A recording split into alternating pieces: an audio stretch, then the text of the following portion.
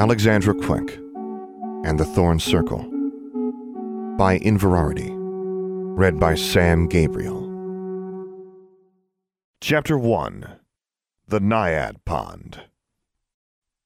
Not far from the interstate, but through a fence, a field, a spur of woods, and over a small hill, 3 children were lying in the tall grass surrounding a sluggish green pond. They could hear the occasional rumble of a truck in the distance, but other than that, they could almost pretend that they were alone in the outdoors. In these last lazy days of summer, escape from adult supervision was more than enough reason to roam beyond the edge of town and into the surrounding fields and semi-wild woods. Having done so, normally they were content to sprawl out in the grass with the summer heat beating down on them and the drone of cicadas lulling them to sleep. Today, however, Alexandra was fighting the temptation to lay her head down, knowing that she might soon doze off like the younger girl next to her. She was lying at the edge of the pond for a reason, pushing the tall grass aside to peer across the algae-covered surface with the watchfulness of a tiger staking out a watering hole. Her eyes were much brighter and greener than the water, and her straight black hair, yellow shirt, and jean shorts contrasted with her pale skin, none of which made for particularly good camouflage in the brown rushes surrounding the pond, so her imitation of a crouching tiger was more fanciful than effective. The sun was turning red low to the horizon, and she would not have much time to take advantage of the dusk, which she considered to be the most likely time to catch a glimpse of what she was here to see. Like the 2 kids with her, she would be in big trouble if she returned home after dark. Home was not far as the crow flies, but a fair hike for 3 children who would have to run through tall grass and thick underbrush and up a hill before they would be back within sight of Sweet Maple Avenue. Brian Seabury was thinking about how long it would take them to get home and whether they could make it before dark. He was looking at his sister and thinking about poking her awake, and not at the pond which Alexandra was watching so intently. "We're going to have to go soon, Alex," he said. "Shh," she whispered. "If there's something in there, don't you think it already knows we're here?" He was trying not to sound skeptical, he really was, but he must have failed miserably, because Alexandra turned her head to look at him over her shoulder, and her scowl made him swallow hard and close his mouth before he said something else to make her angry. Alexandra Quick was Brian's best friend. Alexandra's mother had moved in down the street from the Seaburys when they were both 5, and they had been playmates ever since. In this summer before the start of 6th grade, both of them were testing the limits of parental supervision more than ever before, but it was always Alexandra who was bolder and more likely to get them into trouble. Alexandra was fearless, and Brian thought it was partly because she was an only child and had never had to take care of a younger sibling, partly because her parents were rather less watchful than his, but mostly it was because she could do magic. This was something both of them had also known since they were toddlers. By unspoken agreement, they had never mentioned it to their parents. When they were little, it had hardly even seemed important. Their world was already filled with magic, like any child's world. Dreams and storybook characters and fairy tales and cartoons and all things imaginary blended together in the disordered creativity of childhood, before they learned gradually that what happened in a dream couldn't necessarily happen in real life, and that children's books and fairy tales were full of made-up characters, and that cartoons were just animated drawings. But Alexandra could make things disappear, and she could make birds and butterflies, and once a plastic Splendid Stars robot space warrior appear in her hand, and sometimes she could make things move without touching them. When they were 7, Brian watched her jump off the roof of her house on a dare and land on her feet as lightly as if she had stepped down from her front porch. Another time, when she got angry at Billy Boggleston because he called her a skinny little French fry, she made worms squirt out of his nose. Billy now denied this had ever happened, but he avoided Alexandra, and after that, most of the other children in their neighborhood wouldn't play with her. She had gained a reputation as the weird girl. This didn't seem to bother her, as fiercely independent and full of mischief as she was. She still had Brian as her best friend, and together they explored the vacant lots, abandoned houses, and back alleys of Larkin Mills, with a fearlessness that only seemed possible because of Alexandra. Lately, though, her adventurousness was beginning to worry him. She wasn't just bold, she was reckless, and her mischief was edging into criminality. Brian would have been content just to ride around town on their bicycles, but Alexandra had the idea of seeing how fast they could accelerate down Whipping Hill Street, never mind the heavily trafficked intersection at the bottom.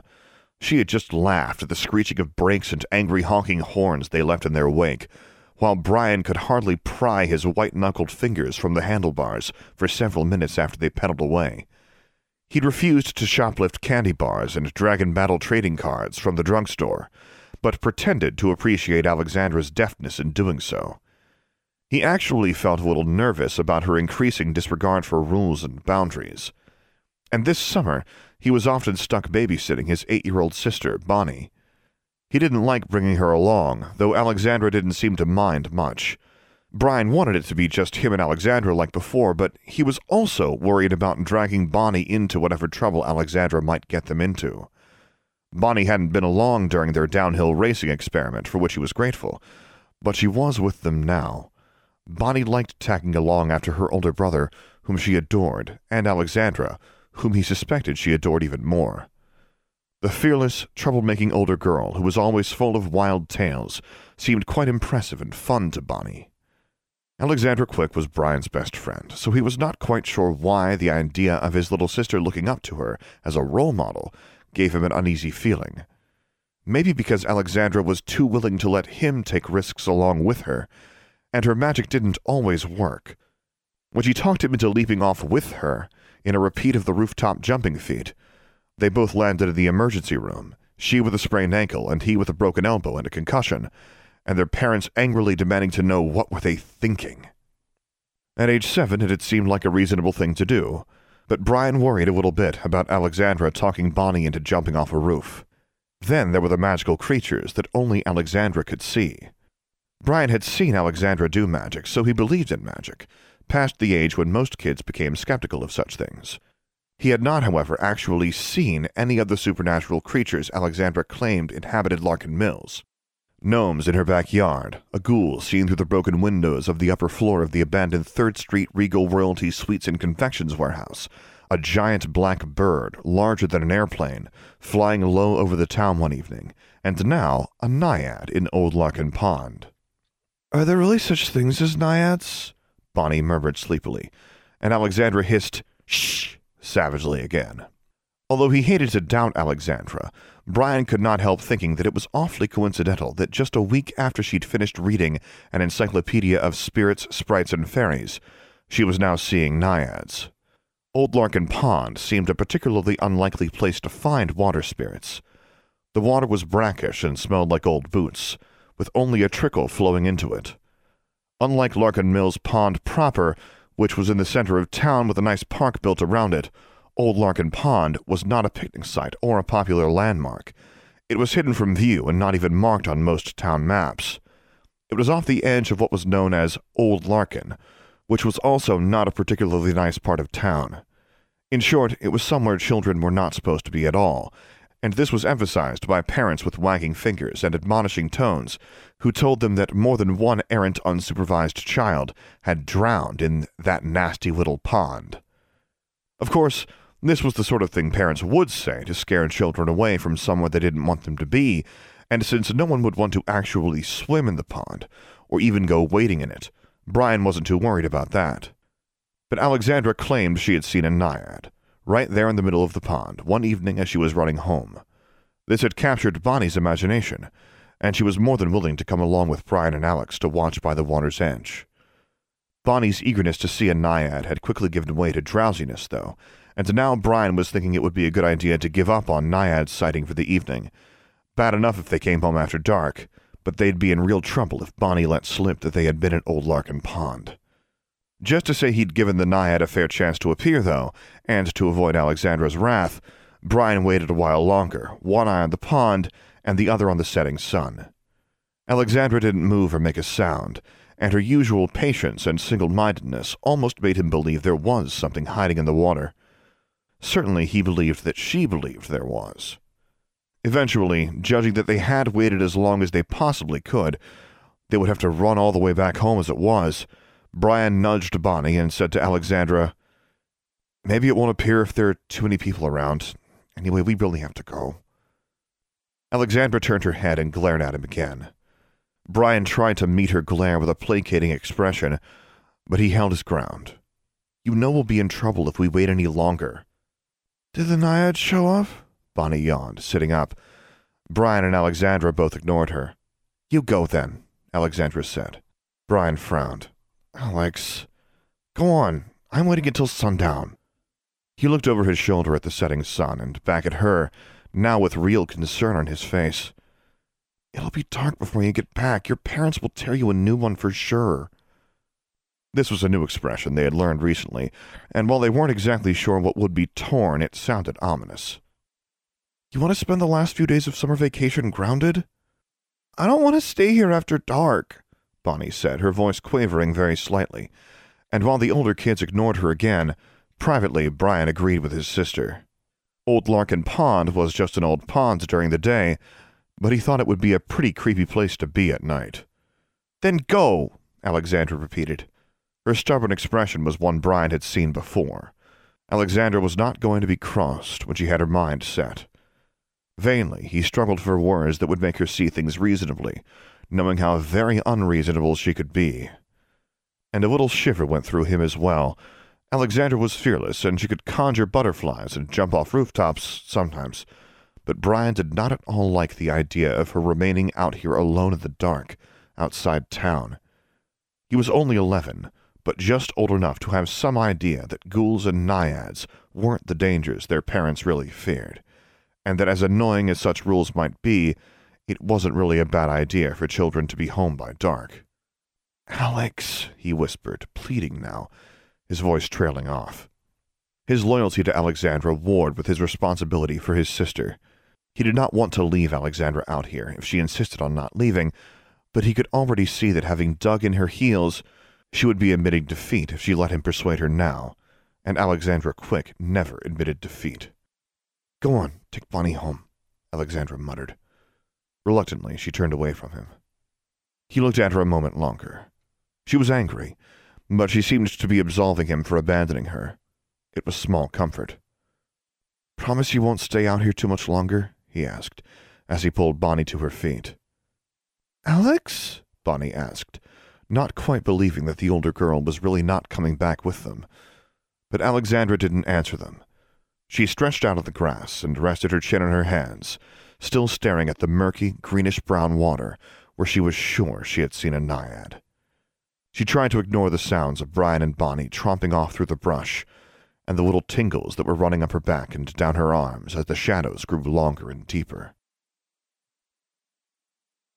When she opened her eyes again, it was very dark. She sat up with a start and realized, as she slapped at a mosquito, that she had fallen asleep after all. There was just a sliver of moon overhead, reflected in the pond below, and thanks to the isolation which had made Old Larkin Pond such a promising naiad lair in Alexandra's mind, none of the light from town was visible. At the moment, she couldn't even hear the distant rush and roar of freeway traffic, and she would have welcomed that small reassurance that she was not alone in the universe. I'm not afraid, she thought. Yes, being out alone at night was a little spooky, and the pond was even less pleasant now, dark and silent and still smelly, than it was during the day. But she wasn't really in any danger. Although an encyclopedia of spirits, sprites, and fairies had been somewhat inconclusive on the matter of whether or not naiads were dangerous, the impression Alexandra had gotten and chose to cling to now was that unless you married one and then bragged about it, or tried to steal something that belonged to her, or insulted her watery dwelling place, she probably wouldn't hurt you. Her hand went to her left wrist, and she began rotating the gold bracelet that hung loosely there, a habit she'd developed recently when thinking, or, more rarely, when nervous. It was a recent habit because her acquisition of the bracelet was recent. She'd found it while poking around in her mother's closet, and since it was covered by an old bag, a box of combs and dried-out cosmetics, and a high school yearbook, she'd assumed her mother wouldn't miss it, though she was careful not to wear it when her mother was around and might see it. Deciding that she really wasn't going to see a naiad tonight, and trying not to admit to herself that Brian had been right, about her parents tearing her a new one anyway, she was definitely going to be grounded, Alexandra began to stand up, and then froze. She wasn't alone in the universe, because something else was moving through the grass along the edge of the pond. An animal of some kind, she thought at first, maybe a deer or a possum or even a coyote or a feral cat. But it didn't sound like an animal. It sounded like footsteps. It sounded like people. Brian thought of Alexandra as fearless, but that wasn't entirely true. She was bold to the point of recklessness and found it exciting and interesting to do dangerous things, but she wasn't stupid, and only a stupid person felt no fear when there was good reason to be afraid. She knew that running into wild animals, or worse, people, creeping stealthily about in the darkness was cause for concern, but she did not panic or cry or gasp. Instead, she spent just the space of 2 heartbeats to decide whether she should loudly confront whoever or whatever it was, and likely scare it away if it was an animal, try to sneak away quietly, hoping that the intruder was not yet aware of her presence, or abandon stealth and run for her life. In the space of 2 heartbeats, she heard voices uttering a little sing-song chant, and they sounded like they were coming from very close by. I smell mortal flesh, I smell blood, I smell a little girl up to no good. Well, that settled the question of whether or not it was an animal and whether or not they were aware of her, so Alexandra turned and ran and bowled right into someone. She went tumbling head over heels across the grass and landed with a thud on the soggy ground right by the water's edge. The person she ran into made a nasty, indignant squawking sound, and she heard him also scrambling to his feet. In the dim light of the new moon overhead, she saw odd, elongated heads bobbing over the top of the tall grass all around her. She was surrounded. There were at least half a dozen of them, and she noticed that they did not appear to be any taller than her, other than the odd triangular pointiness of their heads, but she couldn't make out anything more. The sinister rhyme and the way they were closing in on her, however, was enough to tell her that they were the ones up to no good. "Who are you?" she yelled angrily. She hoped she sounded angry, because she really didn't want to sound like a frightened little girl.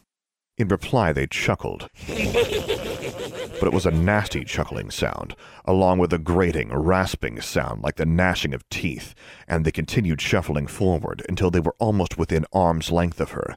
She thought they looked like children or dwarves, and that their skulls were pointy because they were wearing something on their heads, but she couldn't take a closer look because they were reaching for her with long, gnarled fingers, so she backed away, having no choice but to step into the pond, first one foot and then the other sloshing in the mud.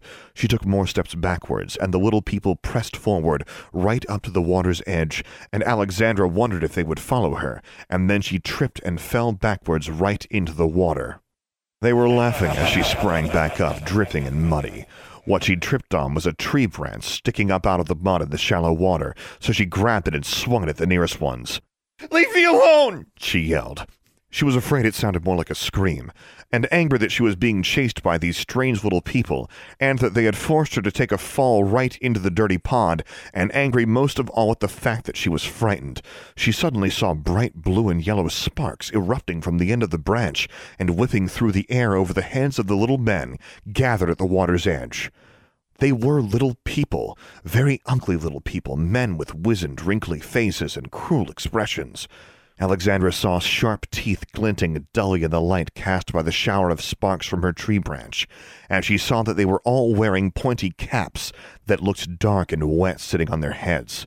They also looked as startled as she was by the sudden fireworks. The fear they displayed galvanized Alexandra. She whipped the branch around even harder, willing it to produce more sparks. And this time, not only did it spark, but little balls of fire erupted from it and went shooting into their midst. One struck the nearest man right in the chest, and he howled as he was knocked off his feet. Another one screamed and turned and fled, snatching his cap off his head and beating his face with it as one of the fireballs singed his cheek.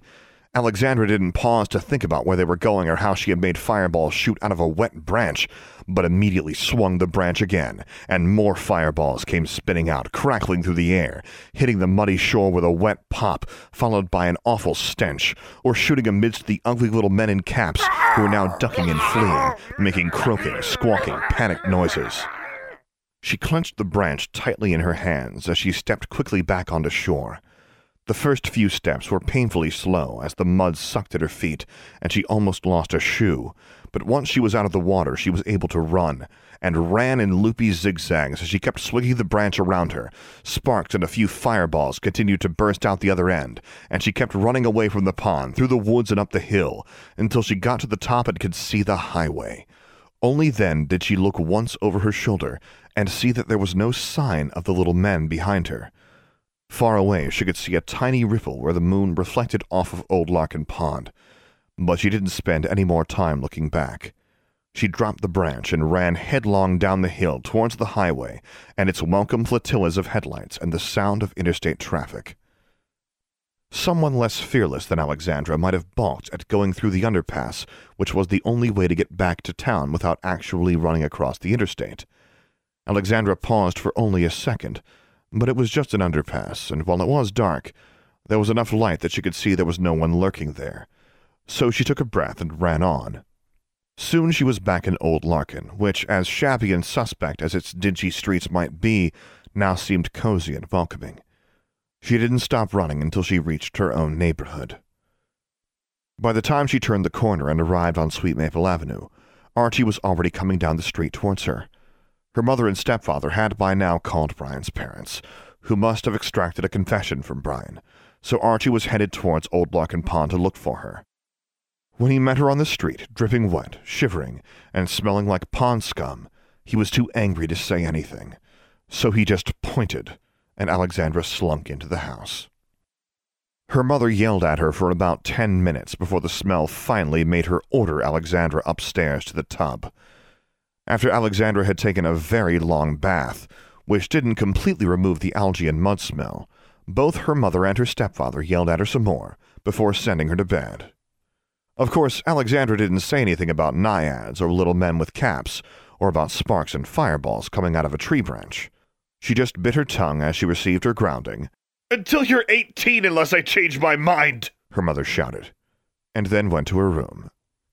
Under the covers, she opened an encyclopedia of spirits, sprites, and fairies, and paged through it until she found an illustration that most nearly fit the little men she had encountered. Redcaps. Nasty little creatures related to goblins and elves, but with mean dispositions and a taste for murder. They have sharp fingernails and sharper teeth, and get their names from the caps they wear, which they soak in the blood of their victims. Most often found in Scotland and Ireland, but wherever in the world fairy folk can be found, redcaps are sure to be lurking in the darkest caves and deepest forests.